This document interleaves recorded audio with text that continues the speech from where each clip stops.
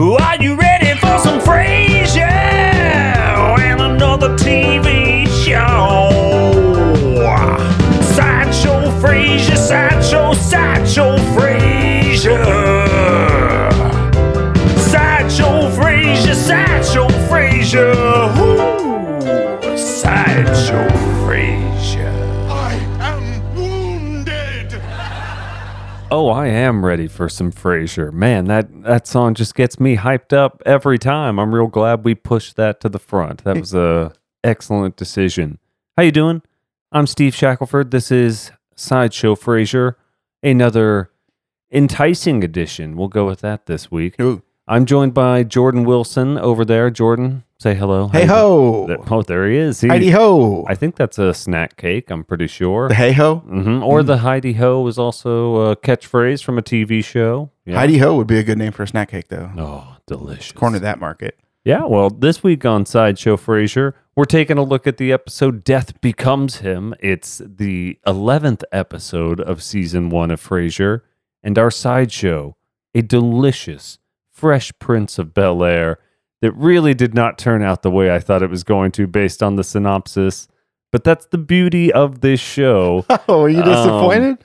No, we'll get to it. Okay. So the title of this episode was named "You've Got to Be a Football Hero" from season 4. It was the 12th episode for Fresh Prince of Bel-Air. So stay tuned. That's coming up after our Frasier episode. But before that, we're digging right into the meat. The Frasier meat here, okay? Now, Death Becomes Him. This was Thursday, December 2nd. So we've made it not quite to winter time, but to... Not in Texas, at least. Yeah, I mean, what day is winter officially? It's like the 21st? When's that equinox thing? The equinox is the 21st. Yeah, winter solstice. Yeah, so that always confused me because we don't get snow here or anything, so I don't know. Yeah, my grass is still green on December 1st, so yeah, it's... That definitely sounds like a country song. My grass is green on December 1st. or just some weird musings book, that somebody writes at the Join end of us their live days. next week with our author. Their new hit series, their new hit book. My grass is always green. Grass is always green on December 1st on NPR. A gripping tale of a young man coming to age as he deals with the loss of his father. Something similar here in this episode. Lots of death. This entire episode of not only Frasier, of Sideshow Frasier is kind of real spooky and death related. It's did you do that on purpose? No. Or it's just happened to be a running theme?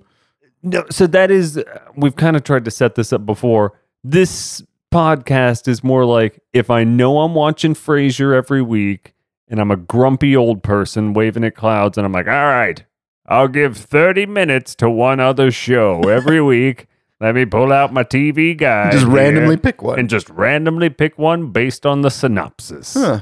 And it's not always an old man. Sometimes it's just a random person that I'm dealing with as my persona type here. And then sometimes it's me as an 8-year-old child where I was like, yes, locked in. That's what I would have watched. Definitely this week. watching Yeah, that. I would not miss that this week. Like the Stefan Urkel stuff. Of course. Like if you know it's coming, you read the synopsis, you're like, what?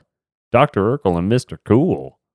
I'm in. Gotta see that. Gotta see it. Yeah. So that's what happened here. That's why we did choose Fresh Prince of Bel-Air. You've got to be a football hero.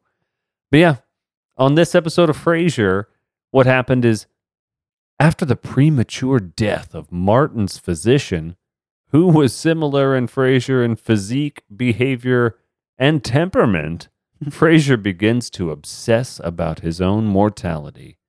Putting his affairs in order, he becomes determined to find more about the physician to the point he decides to attend his shiva, which makes for some real fun scenes, as I recall. Oh, yeah. Before we get into it, I've never attended a shiva myself. I'm not of the Jewish faith. I think you've got some connection. Have you ever attended one personally? Never personally attended a shiva. My wife has. My wife's Jewish, and just like how Frasier says, my ex-wife is Jewish, and thus my child is. Same thing. My kids, but so it's. Obviously, a shiva, for those that don't know, is the Jewish version of a wake, and except they do it for 7 days straight. And see, I didn't know this. That's the thing. I was like, I'm going to do no research and just let Jordan kind of give it to me here. Yeah. So 7 days. I did not know full this. 7 days, and you sit around and you eat and you cover up all the mirrors so that you don't look at yourself, and you talk and share memories, and just like a wake, you know what I mean? Except it's 7 days long, Well, I think my wife was telling me that she went to one for one of her dad's law partners, and she sat Shiva for 7 days, and they went over there every single day. And it's just a way, it's a way to pay respect. And kind of remember the person is just to take seven whole days to do it. So does this extend to, like you said, law partner? Yeah. Ooh, so is it? It's like friends and family. Friends, family, business relationships? Probably business relationships. I mean, like, so it was his law partner or his law, like his, maybe not his partner in his law because he had a private practice. So maybe it was, like his buddy who was also a lawyer who shared the space that they had for their law offices. You know what I mean? Beat down. I'm not trying to, say anything weird, but it seems like it's incentivizing you to have fewer friends. Yeah. I mean, if people are dying left and right, it's going to eat up a whole year of your life at some point. Because you're spending an entire week doing that. Yeah. Yeah. And you don't work. Like, you go all day. I mean, it's an all day thing. Yeah. So, I mean, you pop in and out, but like, it's not like you have to stay there all day. But when it's a close friend, because like my father-in-law, he, according to my wife, he stayed there all day long. So he would like show up in the morning and he would go when the sun went down. That's nice. Yeah, that's very respectful. Like I said, for sure. And there's a spread. They got spread. So. Yeah, I did see that when we get to that scene. It did seem very, just encouraging for people to come in and spend a lot of time, like you'd say, like well catered or something like that, or at least just well taken care of food wise. I'll tell you right now, Steve. Most Jewish functions are pretty well catered. I like finger foods. Oh my gosh! Do they have lots of finger foods? Lots of finger foods, lots of hors d'oeuvres, tons of salmon, lots of like tapenade, and it's the best. That's a fun word. I don't say enough. Privileged to be a party to tapenade and promenade rhyme, and I don't think enough people make use of that. I think they should more. Well, Where are rappers rhyming calamari and Ferrari and tapenade and promenade and stuff like that? Let's get some class in some of these new raps. Huh. Not that they honestly, I don't listen to them all. Those may be very common rhymes. You're gonna make some powerful enemies. Calamari enemies, I hope. Calamari Ferrari enemies. Steve is now involved in a rap war. No, I've been in too many already in my life. So let's get right into Frasier. We don't need to talk about my rap history right now. That's later. I shot a couple guys. So we start in Frasier's apartment. This one starts with Daphne and Niles exiting the kitchen, having a convo about Daphne's dating life. So all through this scene, you can see Niles kind of progressively perving out on Daphne, but I guess it starts here when he's talking about... You keep mentioning this, and it's starting to bother me a little bit, Steve, because you know the end game here, bud. You know the end game. Is it just because this is from the perspective of somebody who's not familiar with the rest of the series, right? Correct. I mean, I try to bring a little bit of that to the table, that, hey, it's 1993. I'm watching these 1 week at a time based on what I know about this character at this moment.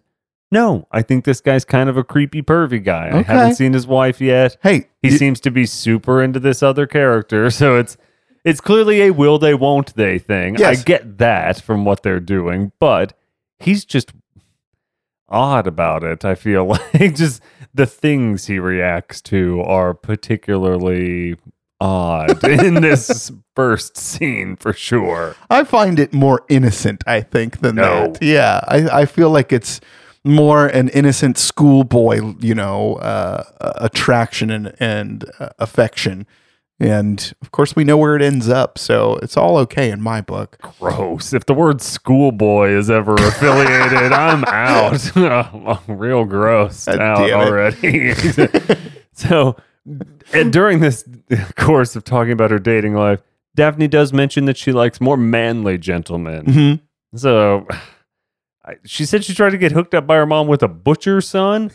That dude had to be a beast. Like, do you have any idea the forearms you have to be a butcher? No, Like, but I think you do. Didn't you work in like a fish factory or something? I did. You know, I mean, you don't have to break down the types of stuff you break down there is not as big. It's not a side of beef. Yeah, exactly. So you're more like filleting. I mean, tunas are big, but Yeah. you're moving those around and more just like cutting them in half or something like Right. that. Or you're dealing with smaller fillets most of the time. So Man, I remember how you smelled back in those days. I still smell that way. What are you talking about? That's a forever thing. Once just you work in a stuck. fish factory, you're just done. Now you just smell like fish. You're just that's it. Oh. You're there forever. Okay. I always thought that was your turtle tank. No, that place shut down, but in my skin cells, it's there permanently.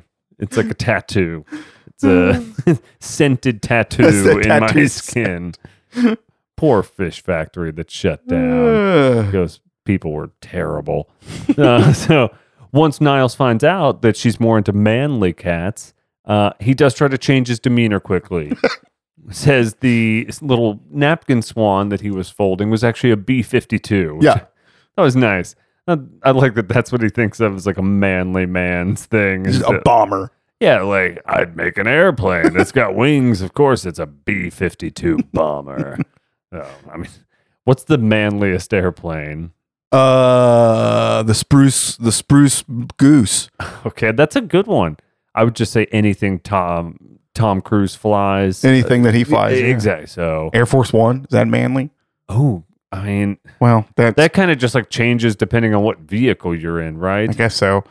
Like anything can be Air Force One if the dude's just in the air. Yeah, I think the spruce goose, is it a moose or a goose? I don't even know anymore. The 'cause spruce. Mr. Burns messed it up for me. Yeah. The aviators. That's all I'm trying to think of is the aviator. What did he fly? I think it was a spruce goose. Man, I couldn't tell you. Spruce moose, spruce goose. I don't know. We're probably way off here. I think that's not what he liked for it to be called, old Howard Hughes. I think he had a different name for it, right? It was called not the Ambassador, the Hercules. oh, yeah, that's for the thing. sure. No, the spruce goose or moose, I'm sorry, was the nickname that people gave it. I don't believe he cared for that term. I feel like that's a manly plane. Any of those, I mean, a bomber, B-52, that's pretty manly. I guess you just fly over stuff. I mean, Now, it's what's certainly dangerous, but I thought like fighter jets would be manly. Fighter jets are manly. Yeah, see the bomber, you're just like. But I mean, the connotations of manly is kind of weird because there's plenty of chick pilots. Sorry, I don't mean to be derogatory. If that's How dare derogatory, you. how dare I? I said, It's just my nomenclature. Did Slater from Saved by the Bell teach you nothing with Jesse? Did you learn nothing from that show? It's just my nomenclature. I'm stuck as a 16-year-old for the rest of my life, I think, as far as the way I speak. So No, and it was Niles who said the B-52 as an object was man. I mean, that's more what he true. implied by the joke there. So blame it on the writers. No, yes, plenty of women pilots. Of Well, course, by that contrast, kick my ass at piloting. Obviously, what's an effeminate plane? I think all of them too. They're all pretty sexy. I was about If you to say, ask me, that's what's confusing. I was like, they're all pretty sexy. So maybe that's what he meant. That the B-52 was just so rigid. Yeah. It was like an old man, like Martin. A Cessna's sexy plane. Yeah, I agree. That thing cuts through. It glides. Yeah. They're all very attractive in the way they move, in my opinion. They're airplanes. Now, I hate being in them. I don't want to be in any airplane ever during the course of my life. You don't like flying? Good God, no. I love it. Oh, gosh. It's so much fun. No, I don't like being on trains. I don't like flying. I don't particularly enjoy riding. Is it in you cars. sound like you literally sound like a chihuahua. Like if you asked a chihuahua that question, that's the answer they would give you. I don't don't know like if it's a ride. I can't chihuahua. ride in the back seat. I don't know if it's a chihuahua. The chihuahua can't drive. I'm fine driving a car. Listen, don't compare me to some chihuahua. I'm a motion sickness human. I still have the facilities and capabilities of a man. I'm a human. All right. How dare you call me some chihuahua? You're I'm at least a you're pug. channeling your old dog from high school. What's that dog's Man, name? Katie. what's that movie, Old Dogs, with Tim Allen? That thing's a good one, right? What? Or is that Wild Hogs? Wild Hogs. Was Old Dogs like a sequel to it later on? I never caught any of that series. No so clue. I don't know. I know Wild Hogs. I think I read Called the Wild. That's That was good. Was it a good book? Yeah. I got pretty bored with it. It's a good book. Did somebody eat a wolf? Yes. Okay. That's what I'm pretty sure. I was like, I think somebody ate a wolf. I don't know, honestly. I mean, maybe they got eaten by a wolf, but from what I think somebody ate a wolf and then like turned into half wolf or something like that. Maybe I'm getting it mixed up with Teen Wolf. I think that's it. I'm pretty sure. Anyway, so Frasier storms out of his room and into the main room there, and he quickly reveals that Martin skipped his physical. Martin walks in, lies, says, "Yo, yeah, everything went great. Blood pressure was good. You know, it's all perfect." He even put a fake Band-Aid on. That was the kind of the good physical gag here, is that they go over and ripped off a Band-Aid that he had put on. So yeah, I guess the Band-Aid wasn't fake. Just its purpose was fake. Right. His reasoning for not going to the doctor, he feels fine, but mainly he doesn't like the guy because he's got a big model of a colon that he puts his tongue depressors in, which seems inappropriate. I agree with Martin on this one. It's one of my favorite jokes from the entire episode. That one makes me crack up every time. I mean, what are they normally just keep them in a like cookie just a jar. Yeah, that's the thing. I was like, I do agree that certainly the doctor could choose something else. He's clearly screwing with people. I feel like if I saw that at a doctor's office, that would be my guy. Like, I would be like, this guy's great. Right. I love his humor. Next time I'm gonna, you know. That's what's tricky. Is he just like a psycho where he's like, eat butt, and like that's what he wants to do? Or is he just like a kind of a smart guy with a weird sense of humor? And he's like, hey, I graduated medical school, but isn't this funny if I put tongue depressors over here? Which it does seem like if Martin was his friend and they were at a bar, he would get a kick out of to a certain degree. I feel like that guy probably received that either as a gift or for whatever reason. He was like, "Oh, great! I'll put it in my office. I'll put it in the waiting room or in the patient room, and I'll put my tongue depressors in there." Or maybe it came more organically where it was in there, and somebody else put the tongue depressors in there, and he was like, "That's hilarious." Could be. Man, you just planned out your birthday and Christmas. I think I'm getting you a model of a colon for your birthday here in November, and Christmas time, big bag of tongue depressors. Oh, gosh. Throw in some Tamagotchis and we got a deal, buddy. Yeah, those are available. They die pretty fast. That's why you got to get a bag of Tamagotchis. You got to get more than one. A satchel of Tamagotchis. Or a bucket, yeah. Okay, yeah, a bucket will do too. Mm-hmm. A jar, a colon full. A colon full of them. Yeah, that'll work. So Frasier kind of suggests his doctor, but Martin says he won't go to a woman for medical appointments, which is fine. He makes a comment about wingtips or something like that. That's kind of the butt of this joke, no pun intended. But Daphne is appalled. She kind of goes through a weird description and says, you know, it's a high time that men had to go to the doctor because, again, she gives a weird description about being cold and in the robe, naked. In the waiting room. Yeah. During that whole explanation, my wife was like, well, like the whole time she's like, like that's right, like banding with Daphne. Great. Yeah, well, I agree with Daphne. This is where I think Niles was the most appalling, that in this woman's like most vulnerable moment that she's complaining about, he's like getting hot and steamy next to her, where I'm like, Niles, for the love of God.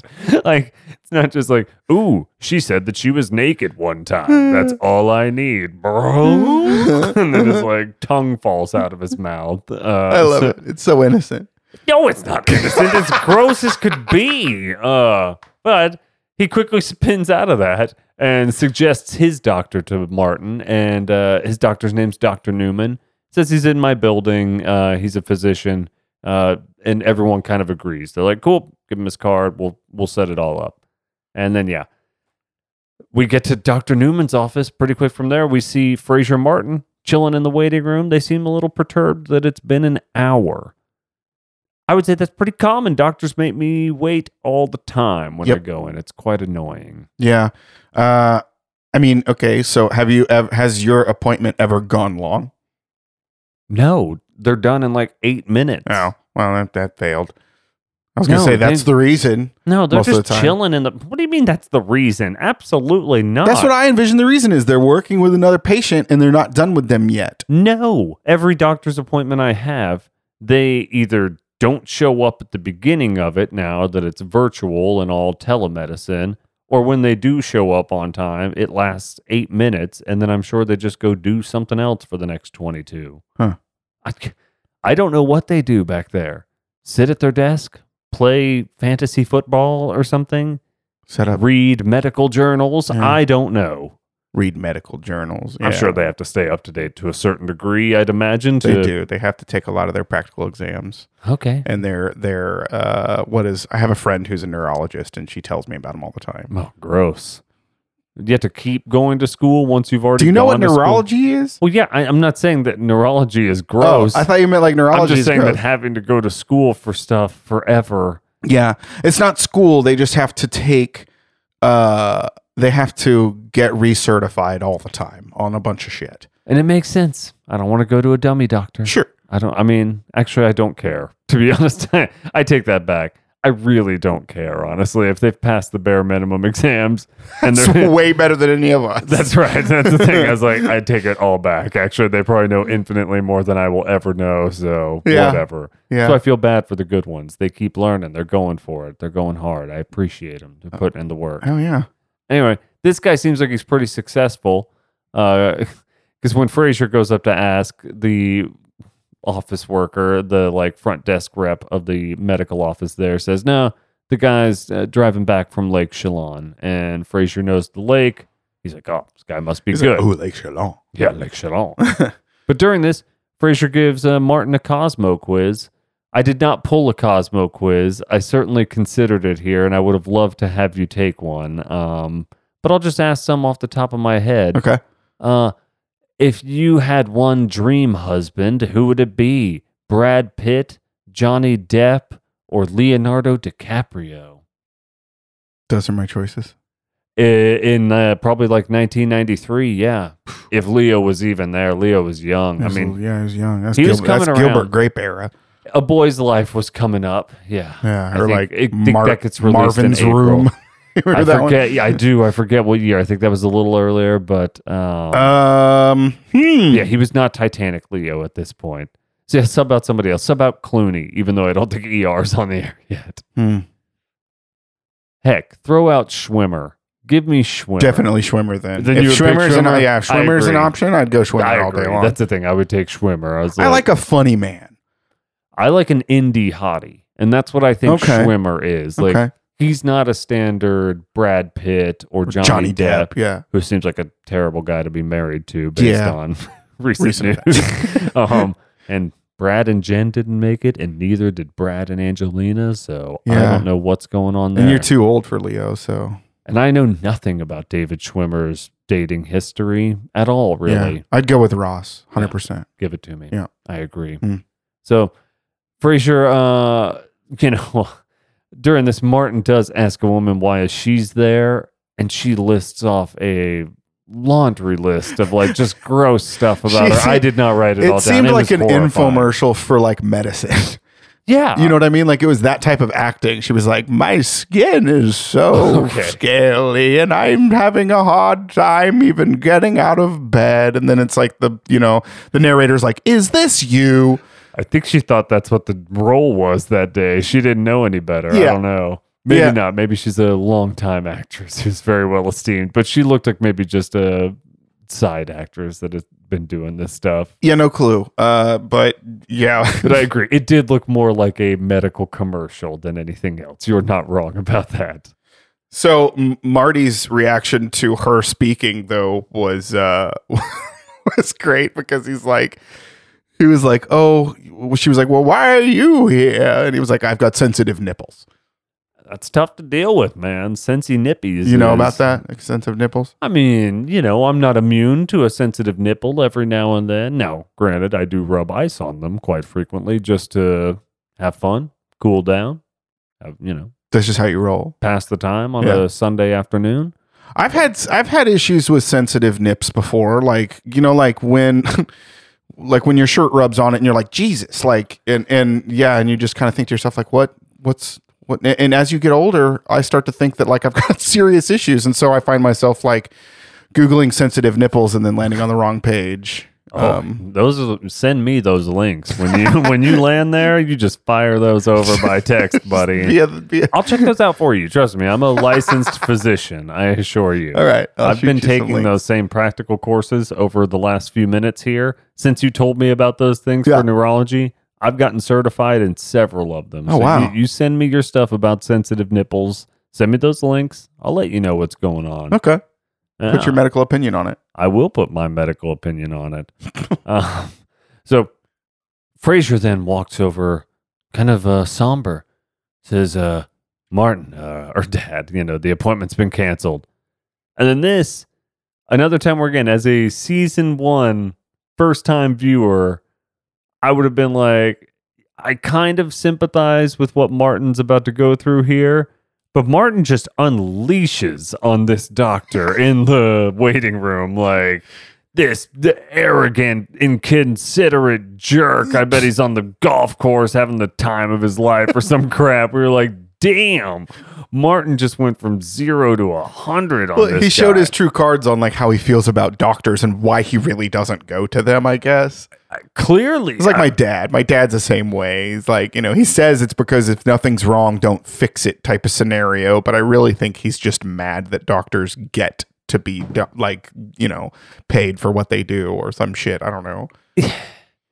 I mean, this is similar to I know Costanza goes off on this in Seinfeld about how they're delicate geniuses or whatever, I believe is what he calls them, because when they cancel, they don't refund your time. Yeah. But you have to refund their time if there's not a 24-hour cancellation notice, which is an interesting premise, actually. So in this scenario, though, Martin, like I said, no punches pulled here. Frasier kind of tells him after a couple seconds that, hey, man, the guy's dead or whatever. And Martin does flip his script that, I bet he's a good man. But he really does embody old man America. I feel like in 1993, where younger viewer, I'd be like, oh, God, that's relatable. But I don't want that represented on TV too much. So long story short, Dr. Newman, the doctor they came to see, is dead. Gone. He's a goner. So then we finally get to KACL. I thought we'd spend more time here this episode, but we do not. This is a very KACL limited episode. Yeah, not getting a lot of work done. Yeah, no bulldog, no nothing. Frasier agonizing over this physician's death. He's beside himself. He's clearly grappling with his own mortality, and Bras unfazed and really unemotional and unempathetic towards Frasier's pain here in any way. Says it's mainly because she's younger than him. Well, you're 41 and I'm, not, I think is how she phrases it. So really turning the knife. That could easily be a card that gets played on her in, what do you think, 7 years? Yeah. You think she's 34? She's probably, closing in on her mid-30s, I would imagine. That's what's tricky. I'm like, is she supposed to be mid-20s, like 26? No or way. is she mid-30s? Like, I'm old now, so I don't know. I'm judging it more off like the actress's look versus the character's look. So, yeah. No, I'd say you're probably right on the money, mid-30s. Mid-30s. So it's fine. It's just not a lot of foresight by Roz. It could catch up on her quickly. 34. She's to also 41. just razzing Frasier because he's being very dramatic. It's true. He lost a colleague. I mean, to a degree. Not a fucking colleague. That's a dude he never even met. He was in his office. I mean, it would be shocking, at least for 24 hours. I'd say you get 24 hours if you're waiting on a guy and then they're like, oh, yeah. He dropped dead. And you're like, well, God dang it. I was about to see that guy. What happened? Yes. So I get it. He doesn't know a lot. I would also say that as a doctor, I mean, I take that back. Frasier's emotional about everything. So Don't worry about what I was going to say. So Roz is unconcerned about Frasier, but she is a little concerned because she is dating an older dude. And we don't get to find out how old here. So what did you think? What do you think? 60s. 60s? Mm-hmm. Damn. That's Roz's style. Man. So that's what's weird about this scene. It seemed like Roz was really leaning in on the like, yeah, I just hook up with people, and I hook up with a lot of people. And if they're older dudes with lots of money, that's fine. And that's totally cool. It was just a weird time where you just kind of saw her really being herself and owning it, as opposed to Frasier ever like bringing it up. And then Frasier was like, how come every time we talk, it's always about your sex life or something? So I was like, was that an intentional thing where they're like, typically it's Frasier bringing this up, but she's clearly just pushing it this time. Like, I don't want to talk about your dead guy friend. Let's talk about the dude I'm hooking up with. Yeah, and she always implies that she's dynamite in the sack. She definitely implies that. She says some people are good at some things. So very casual about how sex is a great talent in her life, which is, again, an odd thing to share with a coworker in like a, just private setting. Like, it's fine. Like, we're not joking around here. You're being real serious about how good you are in the sack. It's like, okay, Roz, I appreciate it. Thank you. So, okay, I get it. so she can hack it. I agree. She is, like you said, able to throw punches back and razz Frasier just as good. So Yeah. I do like that part about this quick little scene. Then we get back to the apartment. Niles is there. He's got this run about how he says he's been pumping iron. So he's carrying that thread through. He wants to show he's a manly man. Macho. You pump much iron these days? God, no. What do you bench? I mean, in all honesty, I could probably throw up about, I don't know, 175. You mean a max? Like just a one pump and done? Just max it out? Give me a one pump. What do you got? I bet you I could push about 205. I bet. I don't know. Well, that's cool. That's probably fucking nothing compared to what people actually bench. Yeah, I could do 210. What can you curl? Oh, look at these string beans. I can't curl nothing. I can't even do a single pull-up. I try all the time. When we go to the park, there's a thing you can hang off of, and if my life depended on it, if I was going to fucking die unless I did a single pull-up, I would die. Guaranteed. I just got too much. I got too much lank. Too much lank. It's too far to go, and my muscles are not long enough to pull up, all 200 pounds of my body. What do you curl? Steve, I bet I could curl a maximum of like 80 pounds. That's cool. I could do 85. What could you squat? Oh, now we're talking. I bet I could squat 350. I could do 355. All right. So I just wanted to make that clear. I just wanted to remind you that Steve's not flexing. It's always been that way. exactly. Look, I'm known for my physical physique and how much I weight lift. I pump tons of iron. That's what everybody says when I mention your name. They're like, man, is he still ripped? Is he still jacked? Still jacked up? Get jacked like Cena? God, I remember that guy. He was just incredible back in the day. Yeah. You look like Chappelle does now. I don't know why he did that. I have no clue. It was like, I mean, it's fine. Like, It's insecurity about being a little string bean guy, I guess. It's tough. You just got to own it at a certain point. You're like, look, the only growing I'm doing is not going to happen on my arms. Most likely. I'm like, it's just going to be the way it is. So anyway, Frasier makes a nice joke about how Niles has not been pumping iron. He doesn't even pump his own gas. Good joke. But Dr. Newman's passing has put Frasier into action a little bit. He's getting his will taken care of. He's putting his affairs in order. I'll say. Yeah, he's got some little, he's just got a bundle of stuff that he's going to go through here.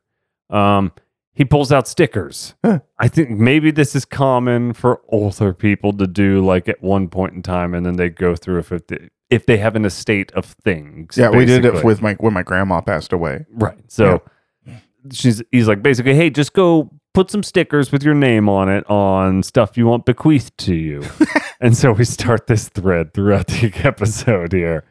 And then he's a little, not necessarily offended in this moment, but he does make an example of like, what about my African mask? And we find out that nobody gives a crap about his African mask, and Daphne covers it up. Very creeped out by it. Yeah, doesn't want anything to do with it. And then Frasier has really put together his estate plan for his own burial, which I guess I have not done for my untimely death. I mean, you make loose plans for like, hey, who watches my kids and shit like that. And like, do I have life insurance? And shit, yeah. Well, yeah, I've got to take out a special policy because all the like cliff jumping and stuff like that I all do. the extreme sports that you do. Yeah. Yeah, exactly. I'm like Robbie Knievel, but I do it not on skateboards, on rollerblades. Yeah. So anytime you see like a big gorge or anything like that, you're jumping the Grand Canyon next week, right? That's right. Yeah. Canyons are too small for me. I need bigger than a canyon. I need huge Mountains. Exactly. So tell me, what's bigger than a canyon? A chasm. That's what I'm going with then. That's what I was thinking. I was like, there's something. So I need to jump a chasm on my rollerblades. Yeah. Now, so that's why I had to take out special policies. It's because I do a lot of rollerblade jumping. There's one on Mars.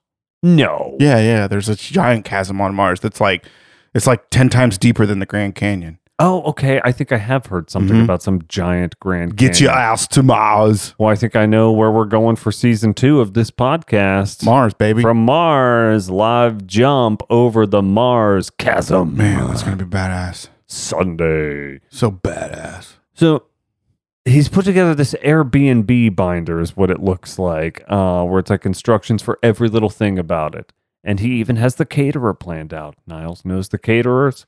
He's very good. Yeah. Says they're very good. Very good. How do you know the caterer? I'm sorry, I guess that's what I never take into account. This is an untimely death. Sure. He's thinking in the moment, like what happens if I die next week? Are you going to say like how you know they're going to still be in business? Exactly. That's what I keep. I'm just like, well, he keeps saying this is in the event of my untimely death. What if they die before you? Exactly. That's why I'm always just like, Frasier, there's a lot of variables here. Like, I think you don't need to make it so specific on like what happens and what catering company we're using. And People definitely do that. It's interesting for sure. I was like, there's just a lot of variables. He wants to be buried. Do you want to be buried? Oh, no. I think we established last week I'm going to be taxidermied. Oh, yeah, and that's just right. That's right. Shoved up in the corner That's somewhere. right. I want to be shot out into space. Shot out into space is cool. I've heard some good ones over the years. Yeah, space is pretty cool. I like Or maybe space. like frozen like David Blaine was that one time. Okay. I'd maybe like to be eaten in candy bars all across the world, like Willy Wonka style. Like, Whoa. They just kind of like grind me up, and like a non-lethal amount would go into a lot of candy bars, and like a non-cannibalistic amount. Like we're talking like micro specs. It's like it's akin to like when somebody gets cremated and then you roll them up into a joint. Yeah. And smoke them. And then like 100 years later, if you've got any of my DNA inside of you, then you win a tour of a factory that is yet to be built. Whoa. Yeah, I'd say it's a brilliant 100-year marketing plan. My children's children are going to love this microspec Willy Wonka factory building idea. Like great grandpa was weird. He was. You don't want to know, man. Frasier says Daphne will probably find him if he dies in this untimely death scenario. And she does quickly reveal that she's been around lots of patients that have died. Lots of her clients have died so before. Reassuring. Yeah, exactly. Which Martin doesn't like to hear. That's a nice thread where Martin's like, great, I appreciate that. Then we get to Frasier kind of wrapping things up. Doesn't she just do physical therapy? Like I was thinking about that. Like how, like really, like you've been around a bunch of people that have died in your line of hospitality. I'm also confused by that as well. I'm like, how many people has she worked with? You're not like a hospice nurse. Yeah, I was also confused by like the quantity that she was referring to here. Like stretches and like rehabilitation. Yeah, like we feel like Martin's a long way off, from that point. So who knows? Who knows with that? I don't know. I'm not in that line of work. Yeah. So after he wraps it up, Frasier does quickly try to celebrate with a Chateau Sarton 1975. I would imagine is the 75 here. And Niles quickly says, "Oh no! Don't do that when it's too good." And then as soon as Frasier says, "All right, I'll switch to a Beaujolais," turns his back and you see Niles just plop that sticker on. So first thing an you see, ulterior motive. Exactly. So not more than 2 minutes after he's given this sticker to bequeath things, or what he wants bequeathed to him, he slaps a sticker on there. So what would be the first thing that you would pop a sticker on in Frasier's apartment? Ooh, what do you want? That damn chair, man. Marty's chair. Looks just incredible, buddy. I'm going for the Steinway immediately. Oh, yeah. The piano's a good call. That is an interesting Not call. because it's a high dollar item and just because it's fucking Steinway and I would love to have a baby grand. No, yeah. The piano's a perfect call. I would say, yeah, the chair is just iconic and it's comfortable looking.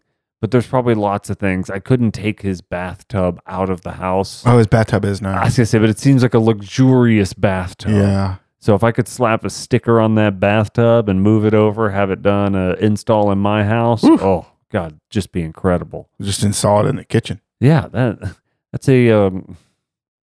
can you install a bathtub in the kitchen? I mean, I don't see why not. If it's plumbed. Will it hook up to the same dishwashing lines, or do you just have to run different lines? No. Same lines. You just have to alter them. I guess you're right. I guess in Arrested Development, George Sr. did put a hot tub up in the attic. Yeah, he did, except for the fact that their plumbing went nowhere. Their plumbing just dumped under the house. I'm going to get a hot tub inside. Will that kill me? Can I put a hot tub in the house? Kramer did it. Oh, that's right. Kramer had it in his apartment. It blew the fuse, though, so then he got too cold. That's New York. This is Texas. We're on our own grid. We'll be fine. Trust me, dude. I've thought about it because they make those portable ones that you can like blow up, and you see them at the fair. I've thought about it. I'm like, I could put that, Thing's going to blow you at least in my garage. That's not a bad idea. You're not wrong. So then we open on the next scene, still in the apartment, but it's kind of the middle of the night there. Frasier's in a robe on the couch. It's not the striped robe. We've seen him in before. And we also see Martin in a robe. Frasier kind of goes off on this sad sap crap about how, can you imagine what would happen if I died? Ugh. I'd never see Freddie hit his first home run or something like that. You can't let those thoughts intrude your mind all the time, in my opinion. Well, you're right. But more my case would be like, Frasier, you don't see crap that Freddie does already. It's you true. don't live near Frederick in any way, shape, or form. You see him, as far as we know, maybe 1 to 3 weeks a year. Does Maris have Freddie enrolled in sports? Lilith. I'm sorry. God damn it. Every That's damn all right. time. Normally it's me. Normally I do misspeak. Or Does Lilith have Freddie involved in sports? at this point, we don't know. I don't recall at any point him being a wild sportsman other than maybe, was he doing I don't remember like a polo thing or even anything fancy. I don't remember anything. I think it was maybe always like chess or something. Yeah, I doubt it.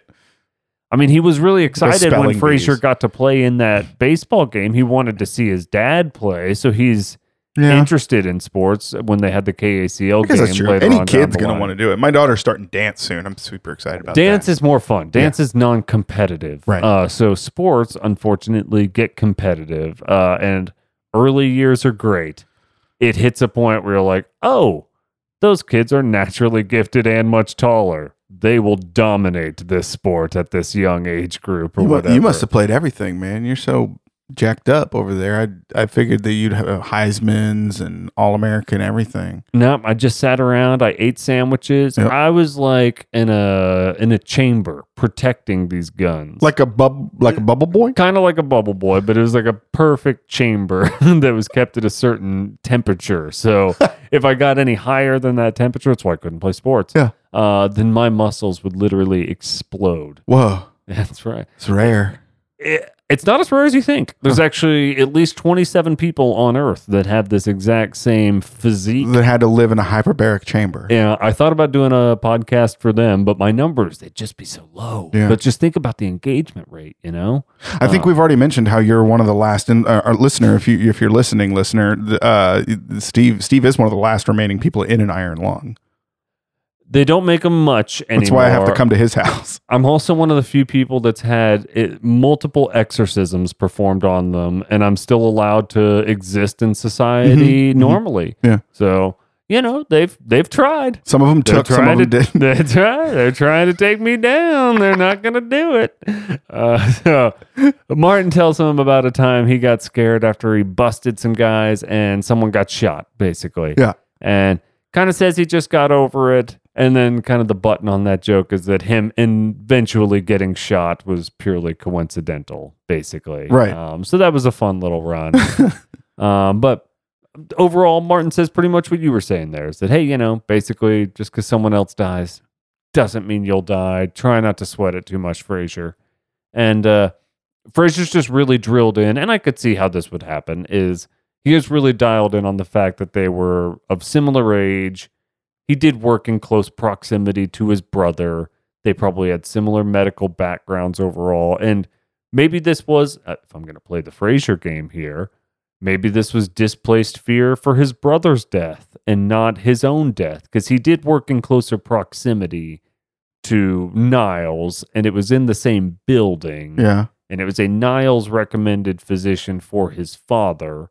So maybe it just manifested throughout Frasier as his own insecurity with his own death. Very narcissistic and egotistical, typical Frasier behavior. Or maybe he was actually a decent human and it was concern for Niles or something like that. I don't know. Huh. But that's what he really drills in on, is we had the same profession, even though they don't.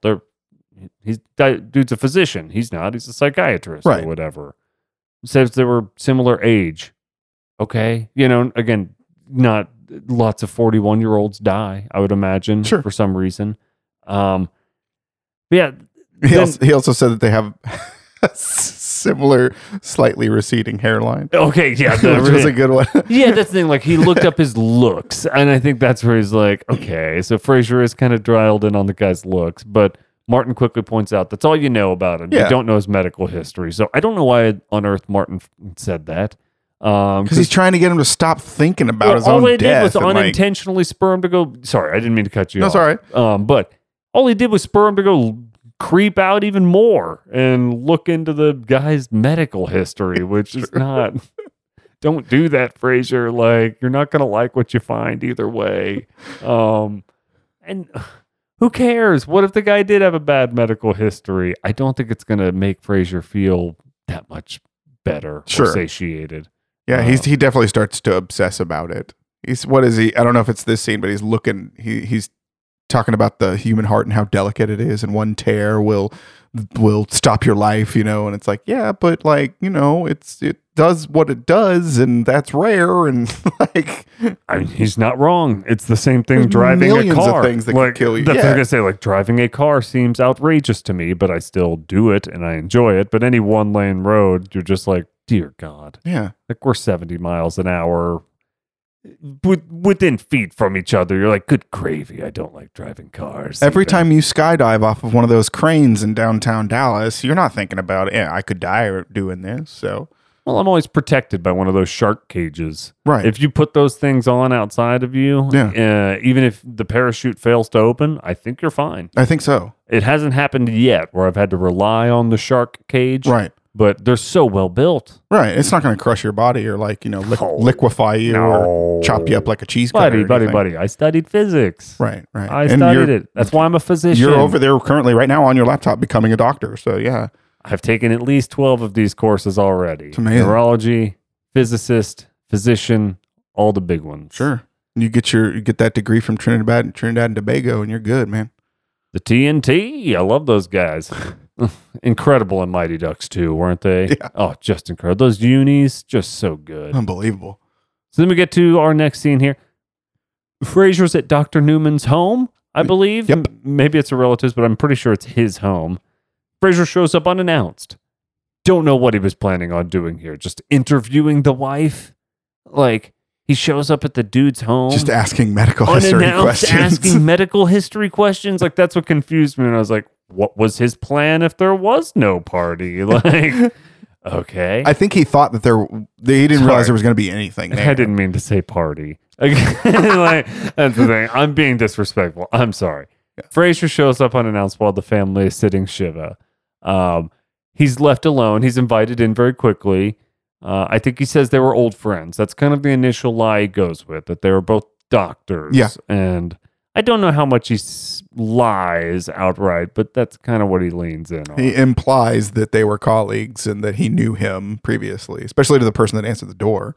Right. I think that's the biggest one. Just getting in. Yeah. I felt like he lied a little bit more there than on the other ones. Every other time, I think he just was like, yeah, it was a doctor that knew him. It's funny that they like immediately could tell he wasn't Jewish though, because he was like, "What's this?" Like, well, that's why I do feel bad. Where I'm just like, okay, or I don't feel bad. For Frasier, I feel bad for myself because I would be this guy. However, you're like, "What's going on?" Yeah, I'm like, "Hey guys, what's going down? You guys got some queso over here?" And they'd be like, "No, we don't have queso Not a over party. here at the Shiva." I'd be like, "Oh, my bad. I'm so sorry."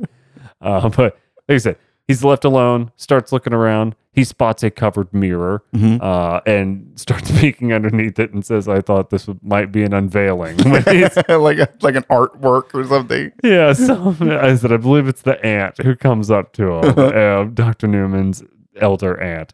And yeah, that's where he makes the art unveiling joke, which I thought was outstanding. Like, And again, she was like, "You're not Jewish, are you?" no, but he's a great liar. Like, what an incredible lie to come up with on the spot where he's like, what the hell's going on here?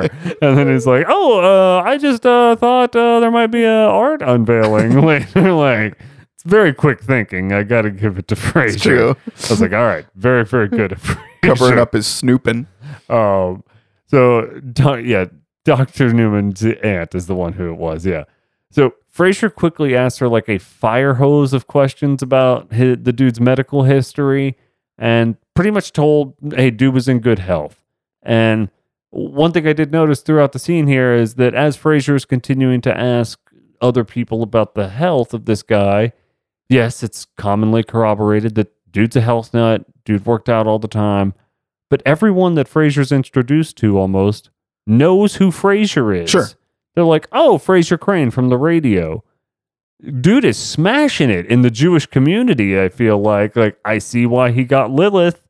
Clearly, listeners of the Jewish faith are connecting with Frasier Crane's show type and whatever he's putting out there. Because I'd say, like, that's a huge just awareness rate. If you go through a party and work a room of people you don't know, and they all know your show and have heard your show, it felt like that's pretty dang good. Well, so. logically, okay, and It's an AM station. there's a lot of talk radio that is played in Jewish households, from my experience. Okay, that's what. Okay, good A point. lot to of say. talk radio. Also, professionally, a lot of psychiatrists. All right, also good to know. Yes. That's it. I don't know what like how popular just the demographics were, not because it was mainly women, I feel like, in this particular party that knew who Frasier Crane was. So I was like, okay, Frasier is testing very well with women. I think we found out a couple episodes ago.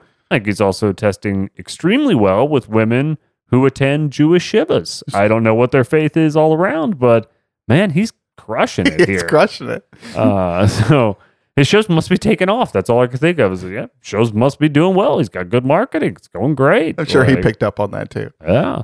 So Frasier finally stumbles across the doctor's wife, and she's very touched that Frasier showed up. Says the partner in the guy's office only stayed for 15 minutes. So this is the first time I'll say maybe Dr. Newman was a total asshole. Okay. It's because of the fact that his family say he's great. Sounds like he was at the gym a lot. But anybody else is like, meh. Yeah. Sounds like he cared a lot about his health, didn't really splurge too much. Somebody earlier said, like, if they knew a dessert was in the house, he'd kill them. Yeah. Like, maybe Dr. Newman died of stress, and he was just an uptight a-hole. Just a very angry, pent-up guy, maybe. Yeah. And then the partner's like, well, Jesus, this guy left me everything. Now I've got to do all the freaking work around here at this place. We've got nobody else. Guy was a total a-hole. He ran everything through himself. Just, I can't even stay for 15 minutes at this guy's shiva. I'm out of here. Because you said it was a week-long thing. It is. And they were like, he didn't even stay 15 minutes. And I was like, damn, like either that guy's an a-hole or Dr. Newman's colleagues were like, F that dude. So he popped in, ate some lox, and left. The old locks and leave. The old locks and leave. That's a common thing you do. When your partner dies, you do a locks and leave. That's right. That's another trick. I don't know that one. See, I've got so much to learn. I never knew. You pulled a locks and leave? Pulled a locks and leave. That's man. Classic.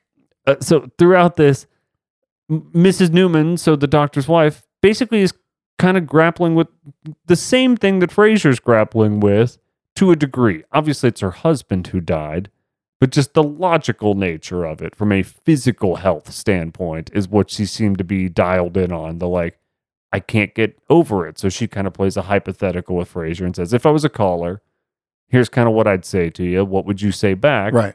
And it's like, I don't know how the hell this guy died. He's 41. He was healthy. He was in perfectly good health. He did everything he was supposed to do. They said it was a heart attack. I think maybe it was a heart attack. I don't know. Isn't everything a heart attack? I mean, it could be a stroke. It doesn't Could be an aneurysm. correct. There's a lot of things that could just kill you like that. Yes, but yeah, I mean, Could have a weird genetic thing that all of a sudden just pops off. yeah. I forget if they specified. I don't think they knew in the office yet, and a lot of times maybe you don't tell people until you get a coroner's report or something like that. So maybe I don't know. He dropped dead picking up the paper. I remember Frasier saying that. He was bending over to pick up the paper and I don't know. Got a hernia in his I testicle. don't know that it was a testicle hernia. They don't that doesn't happen as much anymore to doctors. I think they're immune from it. They know how to do those stretches. So during this, Frasier's like, all right, well, I understand what you're going through. He doesn't really kind of reveal that he's been going through the same stuff. Mhm. How the hell do I reconcile the fact that this super healthy dude died? Right. But he gives some pretty good advice, pretty much what you gave earlier is this, hey, sometimes life's odd.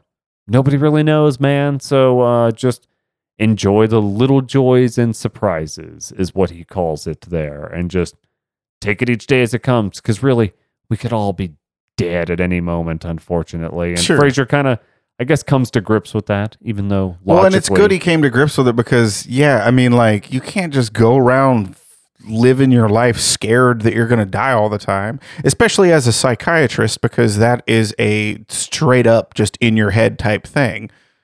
You're right. And that's where I think this was honestly the logical side of Frasier responding emotionally to an event that occurred to him at the beginning of the episode. Right. Basically, where in a normal scenario, no, he would never go around doing this. But if you see someone of the same profession, same health, same age, let me try to take some preventative measures, basically, that I didn't have in place before. Yeah. So I think he approached it logically from putting his affairs in order, but then wildly emotionally everywhere else, and quite funnily throughout. Frasier just being old Frasier as usual. But he gives great advice. The aunt loved it. She overheard it. She was all about it. She was like, hey, thanks. I think that's kind of the point of this whole deal Sure. here. Don't focus on death. Like I said, like, hey, it won't get you much of anywhere in your brain to focus on it. So Yeah. Frasier had his week of death talk, and now he's gone. So my favorite part here is that as he leaves, another woman just hits on Frasier randomly. We couldn't go through the episode without Frasier, pulling some tail. Well, also confusing why Roz is giving him such crap about his sex life. I'm like, I'm pretty sure Frasier smashes. Like, And he does okay. Yeah. We've talked about it many times. He gets some very beautiful women. yeah, he's gonna do just fine. He walked through a room and every woman in the place knew him. Mhm. And then as he's leaving, I don't even think that woman heard the speech. It wasn't like she was like, oh, there's that sensitive dude. She was just like, celebrity. Yeah, and she was like, I don't normally do this, but I'm not gonna get another chance, so I'm going to type approach. He's got fangirls. He's got groupies trying to hook up with them at these places. You're like, okay, Frasier, no offense, Roz, you're getting by on Rozisms.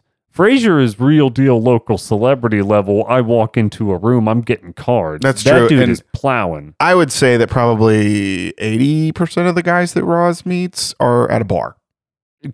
Yeah, and we've seen she was dating a younger grunge dude a few weeks back or something like that, who, that's fine. She's having her fun and stuff like that, and grunge was probably cool. But, I mean, Frasier's his level is rising at this point. I did not realize that too. So at this point in the series, I'm like, oh, Frasier can walk into a room. And people know who he is. Yeah. I was like, I did not realize he had reached that level yet. So he might have billboards already or something. Could be, yeah. So Frasier's really coming up. That's kind of the one thing I would say is maybe the takeaway there of this scene is that Frasier, strangers know who Frasier is. How could he be the lowest rated? That's true. Yeah, and that doesn't really track. Like that he's the lowest rated on the entire thing. Yeah, especially since there's some old woman talking about sewing or whatever it is. Either way, he's connecting at that party. Either way, so I do love it too. Our credit scene, we see Daphne folding laundry and then covering up the African mask, which was just a lot of fun. Our sideshow, Fresh Prince of Bel-Air. You Gotta Be a Football Hero, Season 4, Episode 12, aired Monday, it aired the Monday of that week. I forget what November date it was, but it was before Thursday, December 2nd. Right. I don't have my calendar in front of me right now. Sorry.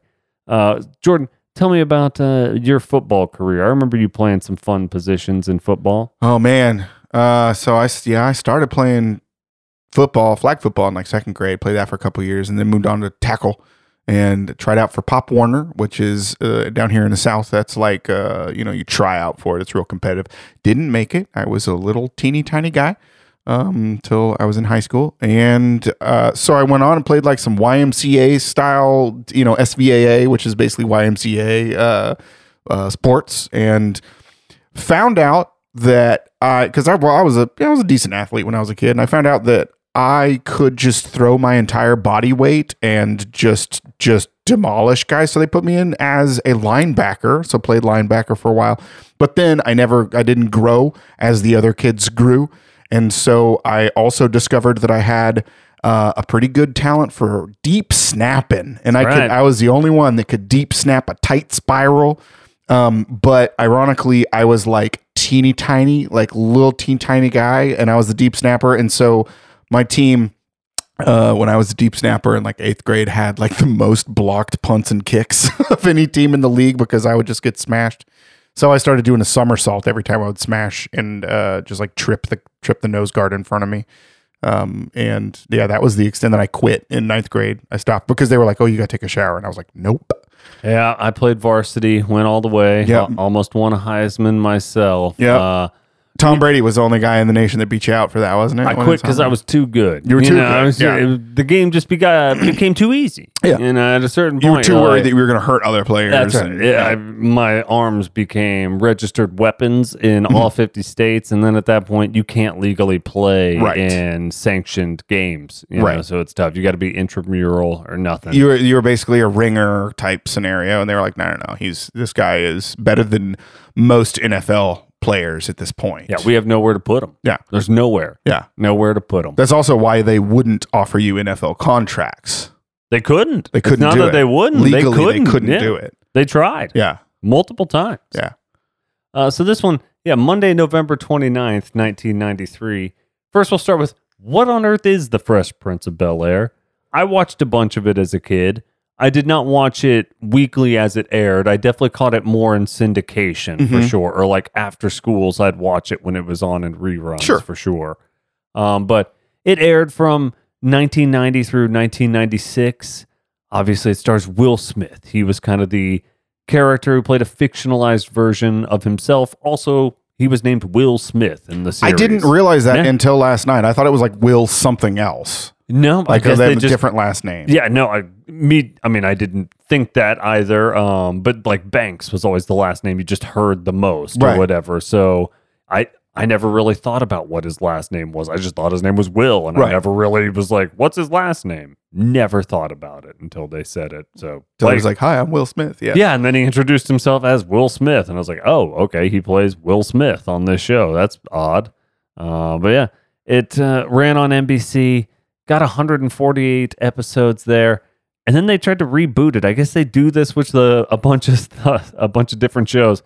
This one was the dramatic reimagining of it. So did you hear about this when they rebooted Fresh Prince as just Bel-Air? Yeah, I did. And I think Barbara's seen a couple episodes, and she says that it's really good. She said, she was like, I like what they did with it. And I like the fact that they, took a more serious approach, and it's kind of more about this and that, or what, and I've never seen a single episode of it, but I have not watched Bel-Air. Maybe I'll give it a go. But yes, I do like just the dramatic plays on old shows that we watched, because there were some good themes, and we'll talk about that in this episode for sure.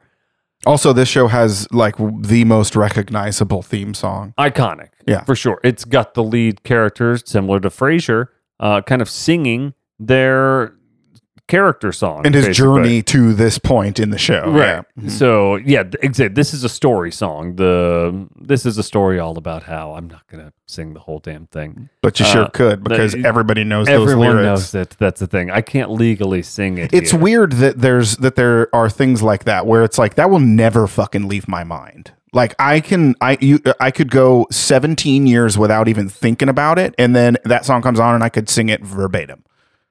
I agree. What's annoying to me is all the like TV ads from when we were kids, like Coulter's Real Pit Barbecue, yeah. Stuff like that, where you're just like, you'll never get it out of your head. I mean, do you mean the music? Because the lyrics for that one were literally just Coulter's Real Pit Barbecue.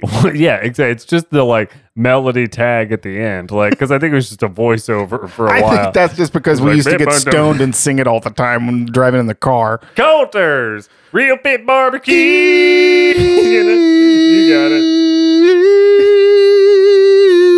And then the guy goes, come on down, Coulter. Come on down to Coulter's. That's the thing. Those are the kinds of things where I'm like, I will never forget these dumb ads. Rest in peace, Coulter's. God. I'm not going to sing the Dalworth Clean phone number right now, because I don't want people to call I think only locals know that one. That's what makes me upset, is that it's like just in these cities there were local marketing Everybody's campaigns. got that. Even our our listeners in Europe, they know. I know, and that's what I hate, that I can't get out of my head ever, that like you can only talk to people about who are in this certain reference point in this certain market that also have this weird annoying melody in their head forever. Yeah, and they'll never forget it. Oh, it's the worst and the best. Something special about it, though. Hey, you're right about that. It is special. So in this episode, we go off the synopsis, and this synopsis did sound a lot more fun than what the episode ended up being. Yeah. So, synopsis.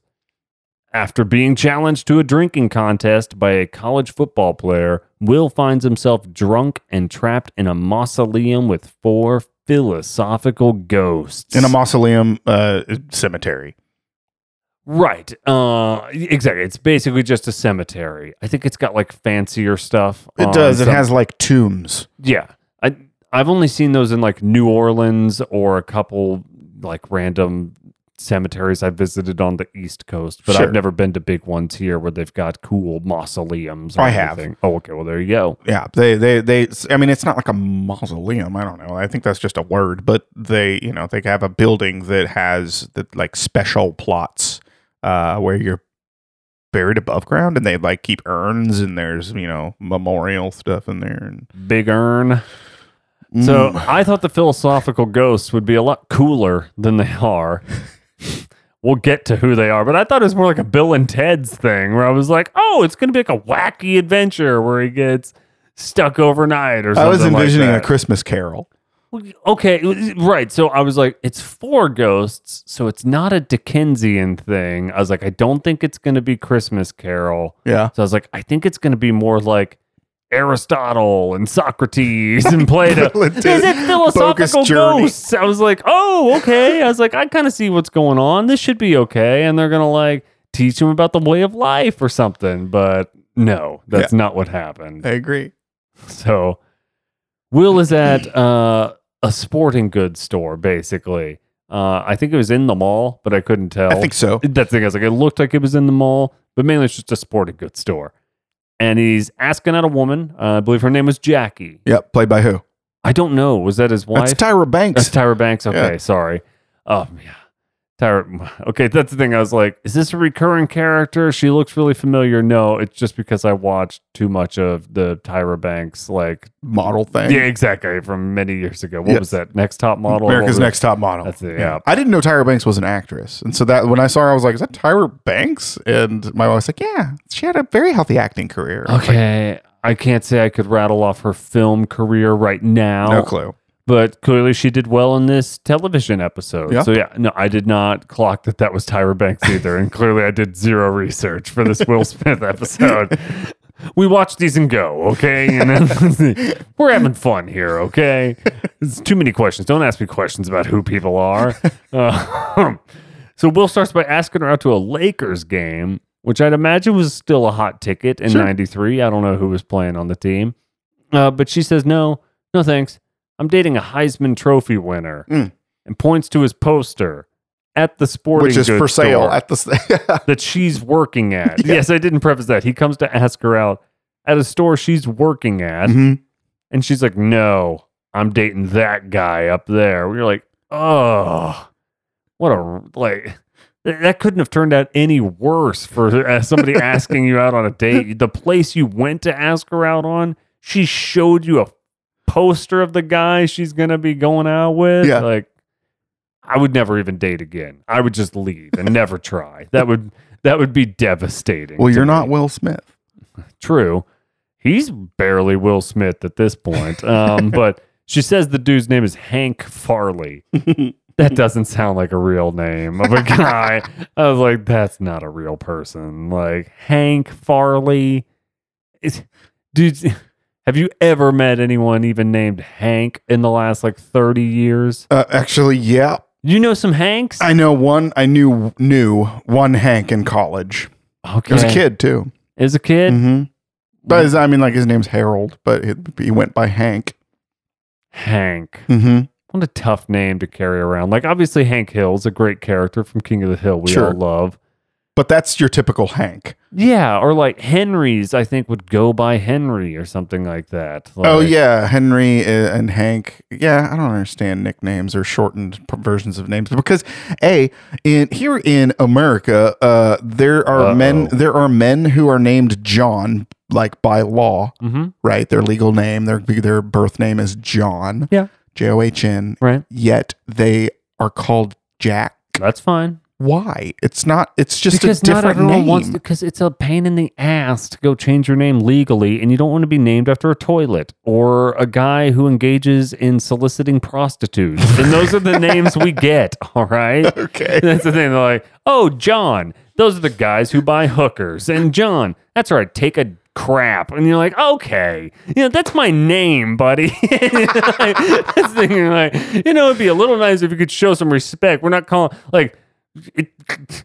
I'm glad all these other names are getting dragged through the mud finally. I mean, because it's always John. No disrespect to your mother, but I mean, I'm glad these Karens and all these. Yes, my mom's name is Karen. I feel bad for Karens now that are if you had just named your daughter Karen 5 years ago, you're like, what? God, they've ruined our damn it. entire name. It was a family name. They've ruined it. These people have ruined it. So I'm sure they're going to stop going by as many Karens, and they'll be Carrie and Kara, and they'll shorten it quite a bit. Definitely will make an impact on the usage of that name for sure. I would imagine in the John Jack scenario, I think that's what's going on there, where people are like, I don't know, just give me another short name that people respect. Jack, I'm Jack Kennedy, and you're like, okay, right. They're all right, whatever, that's fine. But it always was weird with Jack Kennedy because he was married to a Jacqueline who was Jack and Jackie. Yeah, where I was like, well, that doesn't work. You can't go by Jack if your wife goes by Jackie. Yeah, that's always weird. There was a girl when I was in 7th or 8th grade whose name was also Jordan, and she liked me, and I found out that she liked me, and I think I was like, yeah, no, we can't date each other because it would be weird because we're both named the same name. I respect it. Yeah. Sucked. You played her hard to get, man. I mean, she wanted you even more after that. Probably not. She was probably like, whatever. No, you were forbidden love at that point. It's forbidden, Jordan. Forbidden. And he messed her up for life. She was like, I can never ask out another guy named Jordan ever again. I got rejected by this one guy that I was a 10 and he was a 4 and he rejected me. The 4 is generous. Hey, I'm trying to do the best I can. Thanks, buddy. I appreciate the 4. Yeah, so Tyra Banks, unfortunately, a 10 in all scenarios. That's Yeah. why she was on the top model show. There's no getting around that. We tried to get ourselves on modeling shows. Didn't work out. But No. she declines the Lakers game. I said she's dating Hank Farley. So then we go back to, or not back, but we go to the Banks house for the first time. And this is where Will spends a lot of his time. This is Uncle Phil. This is who he moved in with. Yeah. His Big, high-powered lawyer, Uncle Phil. Is he a lawyer? I He's a thought he was lawyer. a judge. No, is he a judge now? I don't know. Does he become a judge at some Maybe. point? Okay. Well, I mean, a lot of lawyers become judges. Well, correct. Yes. No, you're Right. not wrong about that. I thought for some reason I thought he was a judge in this show, but maybe I'm wrong. Maybe. he is an attorney. I guess That would it- make more sense. He would bank more Yeah. as an attorney currently than a judge. Yeah, judges don't do like billing hours and stuff. Not anymore. Yeah. But you could, again, after you've made your money, you can get out and then go run for judge in your local county. That Yeah. way you can be above the law. Yeah, That's what I would do. yeah. Like Bryan Cranston. Well, I don't know that he ran for public office anywhere. Did he? I haven't watched every show he's been in. Just talking about Your Honor. Oh, okay. The show Your Honor. Oh, I've never watched that bro, one. you got to watch that. That's a good show. Okay. Really good show. You're on. It's on Showtime though, so I only subscribe every once in a while just to Who catch was up. he on? What? Who was who on? You said Your Honor. Your Who is he on? your Who is the her? Oh, Steve. I can't. You're the one who brought it up. Who? All right, on this show, who is Bryan Cranston on? Does he like stand on somebody's shoulders? Is it like one of those they like try to sneak into a movie because okay. All right, well, I'll give it a It's watch. like in the trench coat scenario. Two guys on in trench coat to appear older to get into an X-rated movie. It must be like for okay, well if it's X-rated and one of the guys Yeah, check it out. okay, I mean I'll give it a look. You're on her. Yes, I will take a look for that one. I will not Google that after sensitive nipples, but maybe around it. So we get to the Banks house, and Ashley Banks, I would say the youngest daughter of the family, right? Yeah, there's nobody else younger than the youngest child. Yeah. So there's Hillary, then Carlton, then Ashley. I think so, yeah. So I don't think Carlton's in this scene, but everybody's just kind of chilling around. But it's only Ashley really talking about. But she says she's got a date coming up, and she's having issues with self-confidence. So, cool. Here's our issue at the front here. And Hillary says she'll give her a few tips. It's pretty much all that happens here. Just kind of, hey, got a date. It's all very sitcom-y. There was not a lot of meat in this particular scene. Like, didn't feel like a Frasier scene where there was a bunch of jokes. Right. It was just sitcom setup stuff. Yeah, and right. Hillary jumps at the opportunity to make over her little sister. Yes. And at this point, you don't see the differences between the two, really, other than Hillary is well put together and full of herself, and Ashley is full of self-doubt at this current moment. Right. So then we get to the party. I don't know who invited Will to this party, I but thought the same thing. but he shows up at this party because the girl who rejected him, Tyra Banks, is there. Yeah. Okay. So now he's not going to go to the Lakers game. He instead goes to this party. To beef up to this guy that she's dating. Yeah, she's there with this dude, old Hanky Farley. Whose house is it? Is it a fraternity house, I would imagine, I guess? That's what's confusing is like it seems like it's a college party. I think it is a college party. I guess it's a frat house because it says fraternity. Yeah, that's true. Did you happen to notice the amount of trophies that they packed into the background of every single shot? No, I They had did trophies all over every surface. Every single surface, like on the tables, on the, on all of the shelving and like anything that was flat that you could put something on, there was a fucking trophy on it. It's hilarious. Is it Hank's place? It might be Hank's place. Or is it just a fraternity house? I imagine it's a frat house. Okay. I imagine that Hank is in a frat. Gotcha. And because he just goes to college, he's a college guy. So I imagine it's the frat house. It's supposed to be a frat party. Most college guys in frats? I don't know much about the Greek lifestyle and I don't know. I thought you were just an athlete. Do you have time to go do the whole rush crap? I'd be like, I'm not going to get rushed by you crap. Like, I think you can't put me through hazing. I'm on the football team. I've got to go report to coach. They're definitely in frats Gotcha. for sure. Like a lot of the football guys, because I went to a university, and I don't appreciate it's not that a tone. dig. It's not a dig. I don't appreciate that. I've got a lot of incompletes. I've got more I didn't incompletes. I didn't graduate. I went to it. I did go to it. I went to it for long enough to graduate, but I I've never seen some university. I've driven by universities. been around them. Yeah, You and I went. We went to parties that were associated with college universities when we were down in Austin. Been around college girls, man. I remember getting rejected. So, yeah, I said, I remember it all. Standing in the backyard smoking cigarettes awkwardly. Yeah, That's what we did. So yeah, I'm gonna say this is a frat house that looked more like an apartment to me. Yeah. That says like it looks like a crappy apartment that somebody owns. But you're right. During the course of this party, there are people standing outside cheering, "We want Hank." So I'm like, he definitely lives there, or he's got a posse and paparazzi crew that follows him around or something. So, well, whatever. Carlton's at this party. Why the hell is Carlton there? Was he invited, or did he show up with Will? I didn't track it. They took separate cars, so I'm not sure. So I was like, what the hell is Carlton? But thank God that Carlton is there because he's my favorite character on this show. Okay, see, my favorite character is Jeffrey. Oh, Jeffrey and is he got great. nothing to do in this episode. He stood in the background once, and he has like one line later. Jeffrey is, he's the most Frasier character, that's for sure. Right. I like the Jeffrey element of it, where he's like, all right, he just cuts through the crap, basically, where he's like, I'm not in a sitcom, but I am. You're like, all right, I got you, Jeffrey. But yeah, I don't think Carlton adds much to this scene currently. We go back over to the Banks house. Hillary gave Ashley a makeover. Ashley is dressed identical to Hillary. So is this how they did it on Maury, maybe back in the day, where they're like, hey, come get an extreme makeover?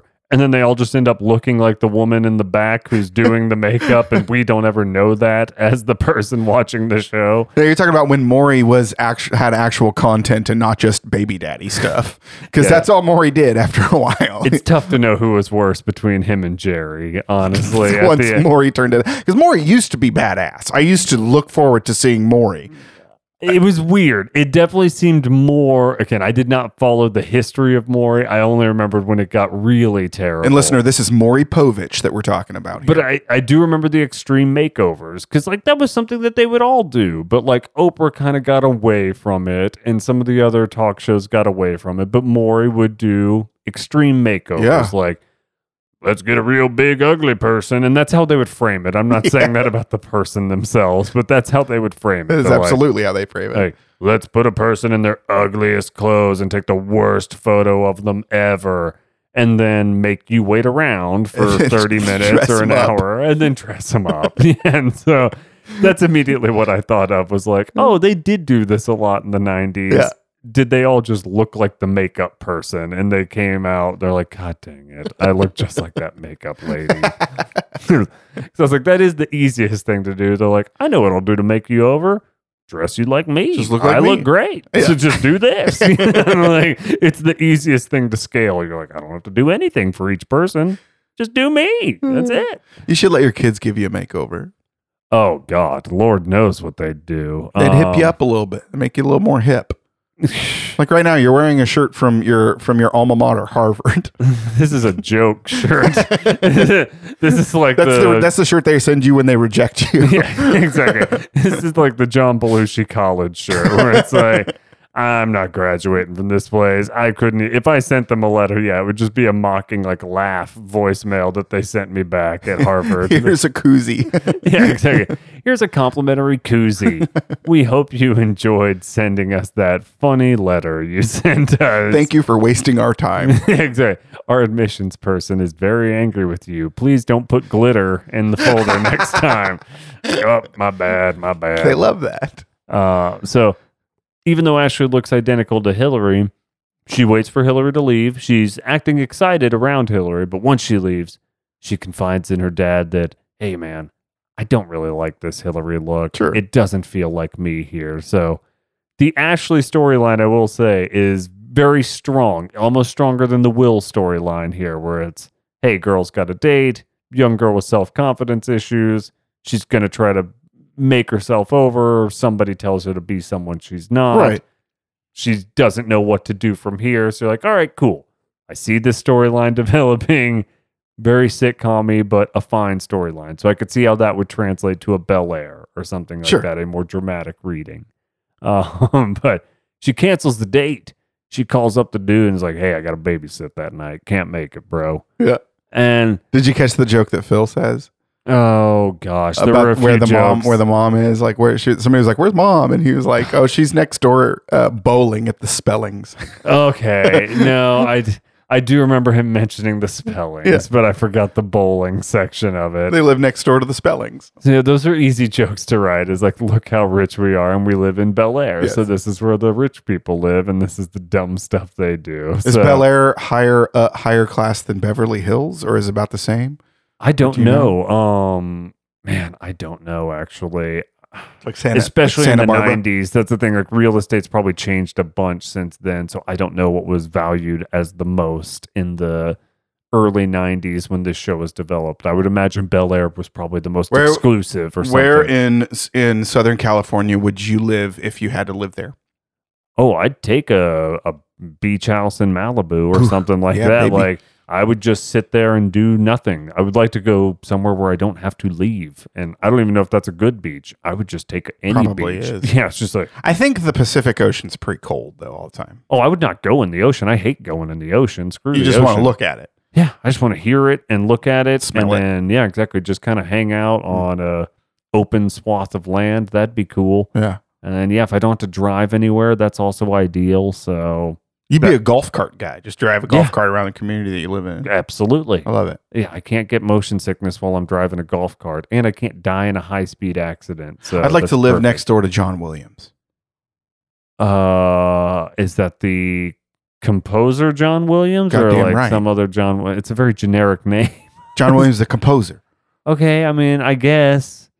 It's Any my particular life. reason? It's my life. All right, well, like he's not going to do anything. He's probably just a quiet guy who just hangs out and writes songs all the time. Like he doesn't want to hang out with you. But you just You want to live Just next door destroyed to it. somebody cool, like John somebody, Williams is cool. Well, no, but somebody that's doing wacky He's and zany 87, stuff. but he's cool. You want to live next to somebody like OJ. You want, come on. You want excitement. You want those property values to be set up, okay? John Williams, what's he going to do for your Q score? You need OJ to be there. You need to be interviewed weekly about stuff. That's the kind of LA you want to be a part of, buddy. Mr. Wilson, have you seen any suspicious activity from your neighbor, Orenthal James? Yeah, exactly. That's where you want to be, my man. You know something, Steve? You're right. Thanks for opening my eyes to that, because that's my new dream is to live next to OJ. Yeah, I mean, if you're gonna pick a neighbor, pick some guy with some drama, not John Williams.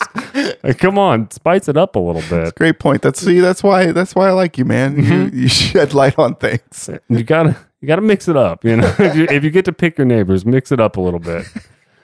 So then we go back to this rando party again. I apologize. I keep calling it a rando party. We think it's a frat house. Maybe it's a random apartment. Maybe it's where Hank Farley lives. But I'm going with frat house. I think it's frat house. Looks like a crummy apartment. They got to get a better frat house. It does. They're just repurposing Exactly. some set design that they have. That's all it I looks think like. at one point Will moves into a room that they build above the garage or some shit, and it looks a lot like that. So Okay. maybe that's where that came from. I don't Probably know. true. It's like, we've got it laying around. Just slap some paint on it. We'll be fine. Well, it's not being used this week. Okay. So we get back to the party. Jackie dancing it up with old Hank Farley there. They're busting their moves. They are.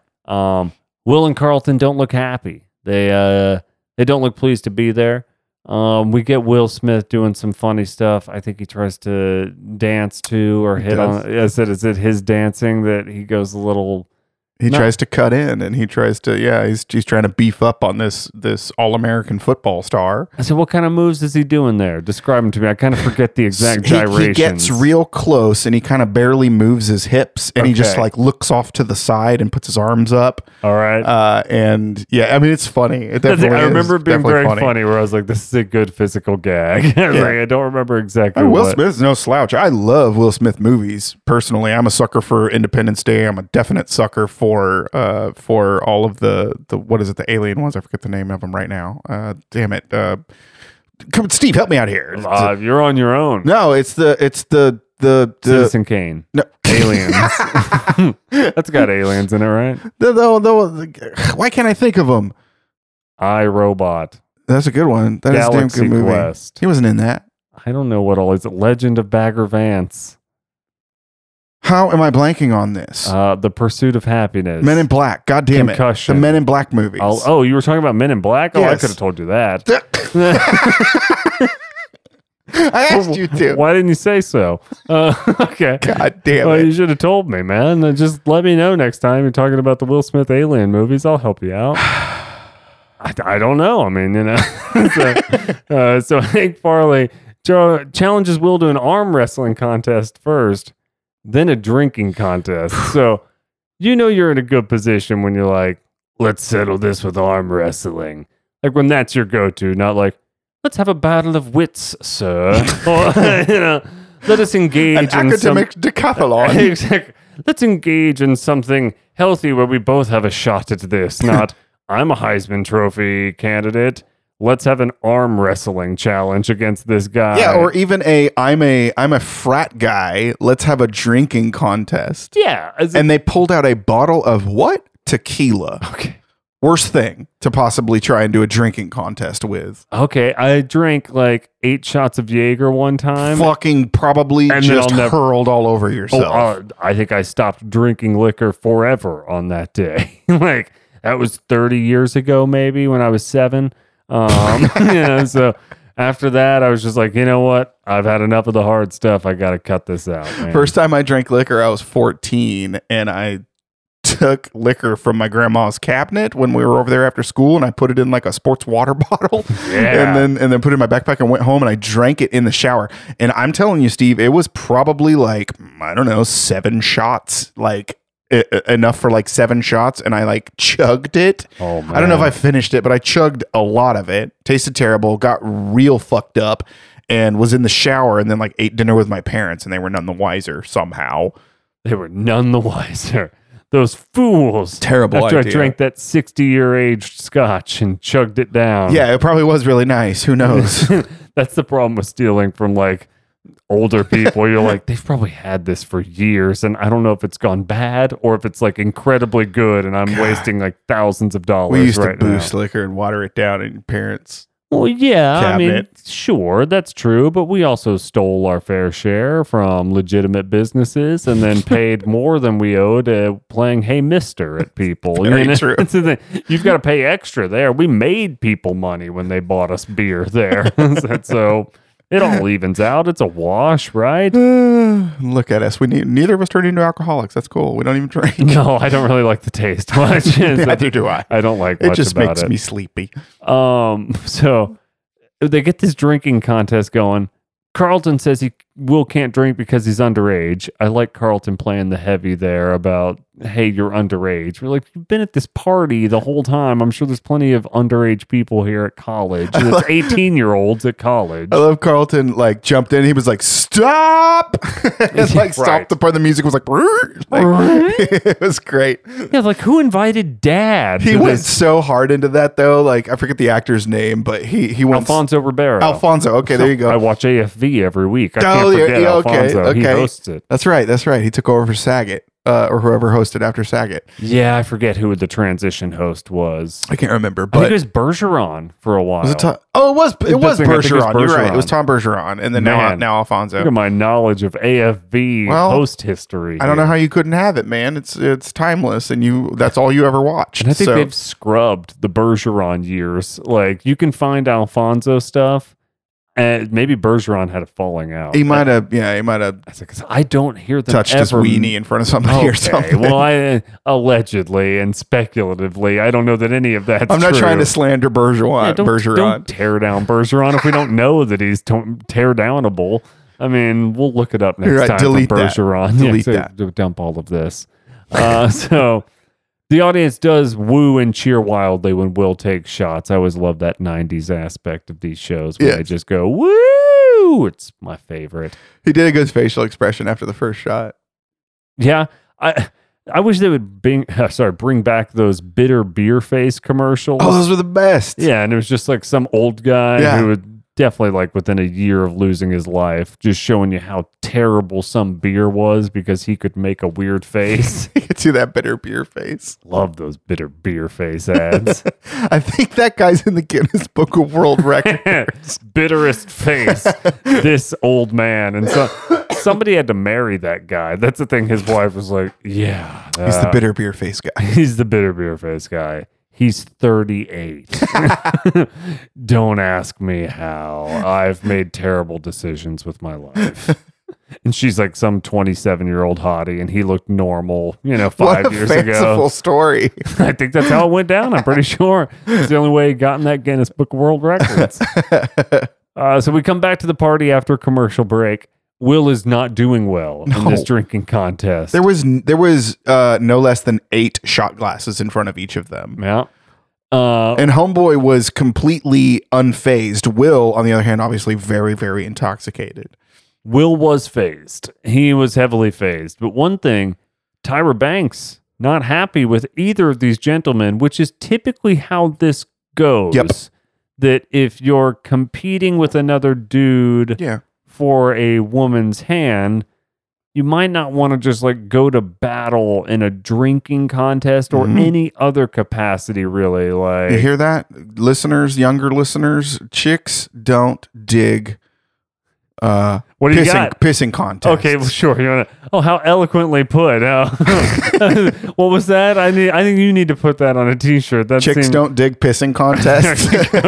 It's not bad, actually. That's a good one. It's not terrible. I mean, that's what Harvard should send you when you get rejected. It's a little harsh on the ears and eyes, but it's not a terrible sentiment overall. I think you're not wrong. I own a t-shirt that I can't wear in public. Big dogs. No, a big dogs? I think it's from Bubba Gump. No, it's either Bubba Gump or it's a chain of restaurants, and it says chicks. I got Gump flying out of my rump. No, it says like what does it say? It's something about having a big dick. Okay, we're gonna have to stop well, right here. That's what I'm saying. I can't wear it in public. I don't like these limericks and rhymes that take part in like cheap, crude humor. I try to run a clean ship around here. Oh, yeah. It's real clean. That's exactly. Jordan, I've never said a bad thing in my life. I've never cursed. I am squeaky. It's my ankles. They squeak and creak, it's bad. So Tyra Banks is upset. She storms out. Carlton says he's going to drive her home. And Carlton asks for Will's keys. Says, hey, I can't let you drive home, Willie. You're all drunk, man. Yeah. Give me your keys. And Will switches his gym locker keys quickly with his car keys and fools Carlton into leaving. Terrible idea. A classic ruse. Gym locker keys? Maybe that's a thing. I was like, imagine you just have a combination back in those days. Maybe you do get a key to the locker. I mean, I don't know. They give you a key at the skating rink. Yeah, I mean, they do give you a key. A perma key? Because I thought those keys like always just worked with like every hole. Like, I didn't think they were actually like that specific to the holes.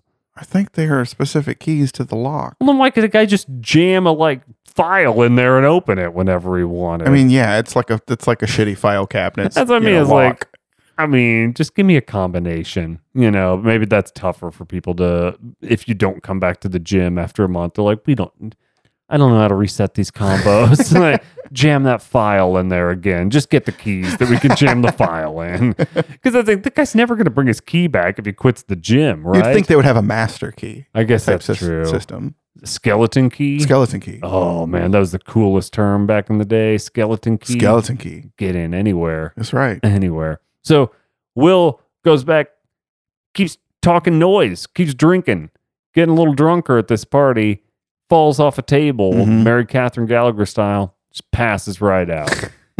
Wakes up in a cemetery. Yes, he does. I know, we haven't even gotten to the damn cemetery yet. I was like, when do we get to the fireworks factory? Come on. And it takes for freaking ever. So we get there. Will's woken up, sees a few ghosts.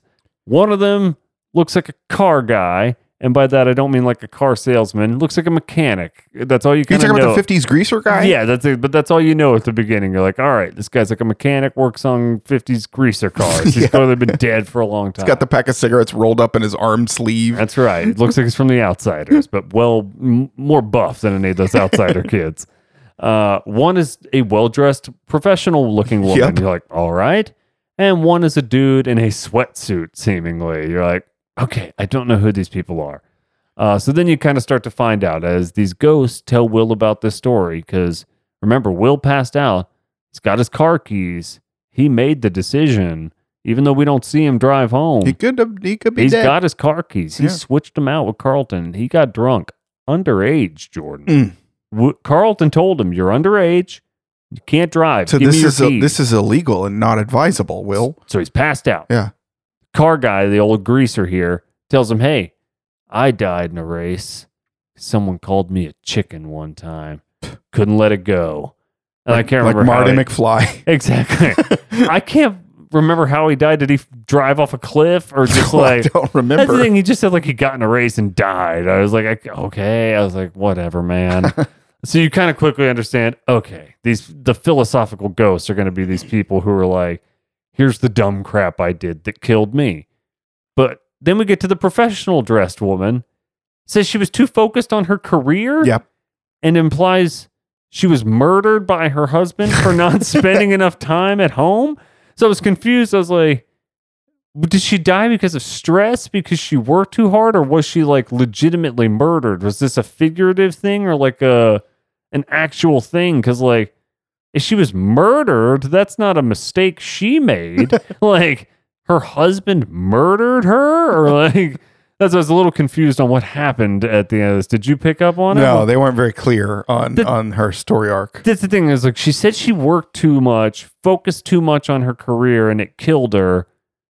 And then she kind of couldn't tell if it was a joke about how she worked so much her husband was going to murder her, Right. or if she was legitimately murdered. But either way, she was a young woman, so died of stress at a young age. Hardcore. Sweatsuit dude, a boxer who died in the ring because he took too many hits. Yeah. No, he died during the interview. That's what he Died said. during the interview because he After a took fight. too many hits. So all these people, you're just like, okay, I can kind of see that they're telling you don't be a dummy. 3 of the weirder people to use as a symbol here. No, I see what you're saying. The car guy makes sense as far as the story is concerned, but the other two, they just threw him in there. Yeah, I was like, And then the okay. fourth ghost makes sense. The fourth too. ghost makes sense. So then we hear a fourth ghost overplaying, or he's like throwing a ball up against a wall Yeah. or something like You hear that. like knocking. And, Right. Yeah. And so Will walks out and we see our fourth ghost. It's a little kid named Billy. Little boy. Little boy named Billy. He's scared, Jordan. Or actually, no, he's not scared. He's just happy as could be. Yeah. I think he asked Will to play ball with him. Yeah. And Will's super cool. And, he says, hey, man, I'll play ball with you or something like that. And Billy's like, yeah, I can't leave and I'm never going to grow up because I'm dead. And you're like, oh my God, Billy. Dear Billy. God, Billy's dead.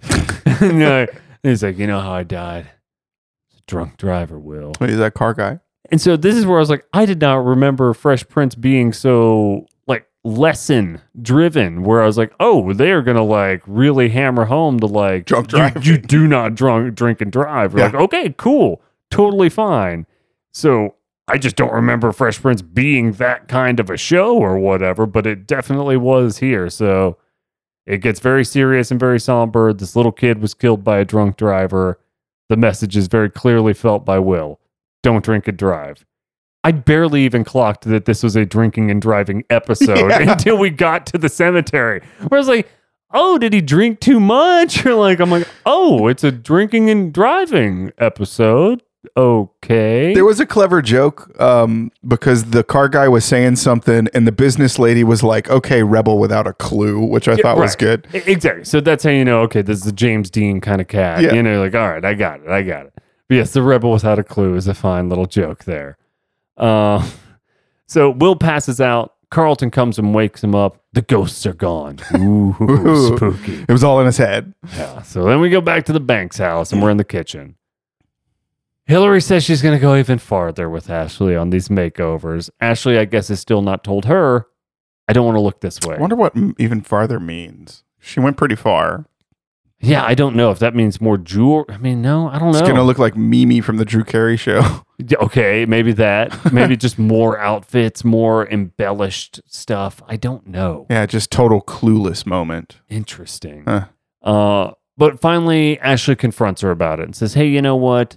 I don't really want to be like you. You know, like I would prefer to look like myself, or even if I don't look like myself and I've got self-confidence It's not issues, my style. don't want to be like you." Yeah. So cool. We have also learned a very clear lesson here before anything else happens. Got it.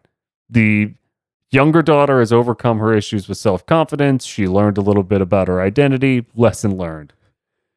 That's what I was like, this seemed like more of an Ashley episode than a Will episode. I was like, great. That seemed like the most linear storyline I saw in this episode versus Will asking a girl out on a date, getting rejected multiple times, going to a party, getting too drunk, going to a cemetery.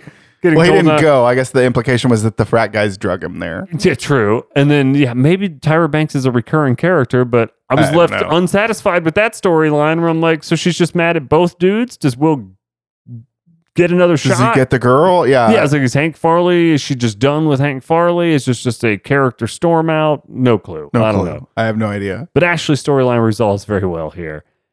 Jeffrey's in the scene. He doesn't say much, though.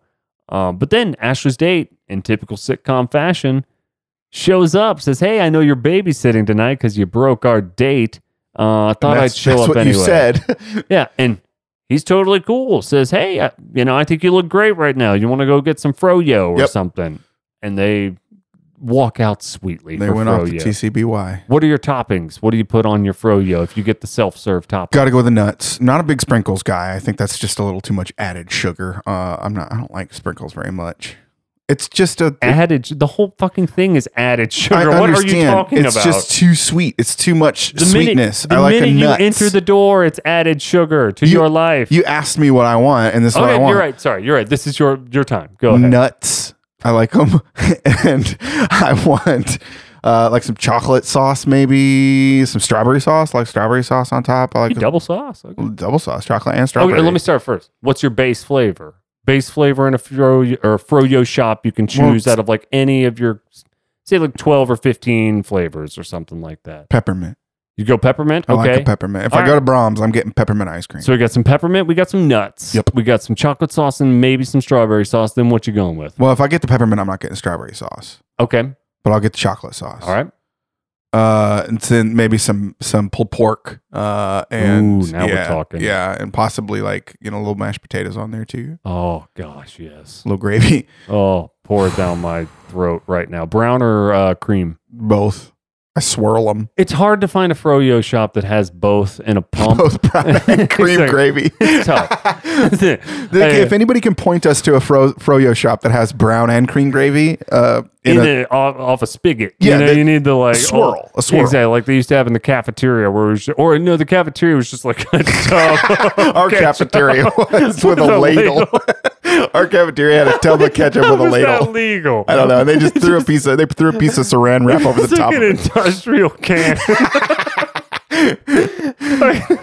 That's straight out of The Simpsons. Yeah, man. once that kid threw an entire tub of ketchup on a They kid got at the lunch. spigot, Yeah, right? they got the spigot. They got the closed pump. up. Who knew? That's the way to get action. Is just ruin it for everyone. Just take to unsanitary Can't sit to conditions. suspension school or whatever it's called. I guess they're like, you can have it two ways. You can either see what you're getting when you ladle this stuff out, or you can go blind with this spigot and no telling how old this stuff is in here. There might be mold everywhere and you'd have no clue. You spigot this ketchup out and you're like, all right. Still, Here it comes. that they just opened an industrial size can with and put it on a cart. Incredible. Yeah, and that was the like condiment section at beautiful Lake Highlands High School. Do you realize cafeteria. how many like chicken strips and fries we ate when we went to school? That's all I still want to eat for most lunches. Onas Papas unfortunately. Grandes. Oh, so good, Yeah. man. Chicken strips and fries never go out of style. That's true. I had some just the other day. I mean, there's no vegetable involved. They took potatoes away from us, I feel like. I mean, I guess potatoes still won. Corn's not a vegetable anymore, Yeah. but potato still is, but it's barely a vegetable when you have it with fried chicken. It's tough. We didn't have many options, I guess. That's true. Weren't a lot of options. I mean, we could have brought our own lunch from home and packed healthier options, but we chose not to do that. That's right. Anyway, so Jeffrey's nice button on the end of the scene is that he does remind Hillary that beauty is in the eye of the beholder, which again, nice lesson for the audience, basically. So look, not only did Ashley learn her lesson with self-confidence, but hopefully Hillary learned, hey, just because you think you look well put together your way, that's great. Take care of yourself and your own self-confidence. If other people don't think you're beautiful, no big deal. It's in the eye of the beholder. Do what makes you happy. So I said, Jeffrey comes in with some nice advice. Yeah. Then we get to the Banks backyard. Will and Carlton are talking about Will getting too drunk. Will does take a good shot at Chevy Chase here. What was that about? I think it's because Chevy Chase, well, now we know he's a terrible human in general.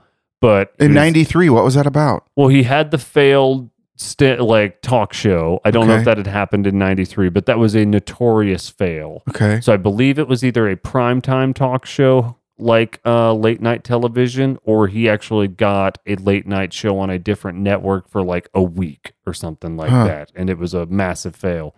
But I just thought it was a shot at the fact that his career was absolutely atrocious after like being on Saturday Night Live and all the National Lampoon movies. Right. And so we've got nostalgic hits that we like in National Lampoons, but then every other movie he made that wasn't Fletch in the late 70s was just a bunch of bad stuff where it was like, hey, man, it sucks. You could do another style of movie. And so I think the joke was like, he could see himself being stupid, but couldn't do anything to stop it. So I was like, is the joke just like he can see that he's making bad movies, but he can't stop himself from making bad movies? Right. Or was it the talk show thing? Or just that he's a dumbass human in general?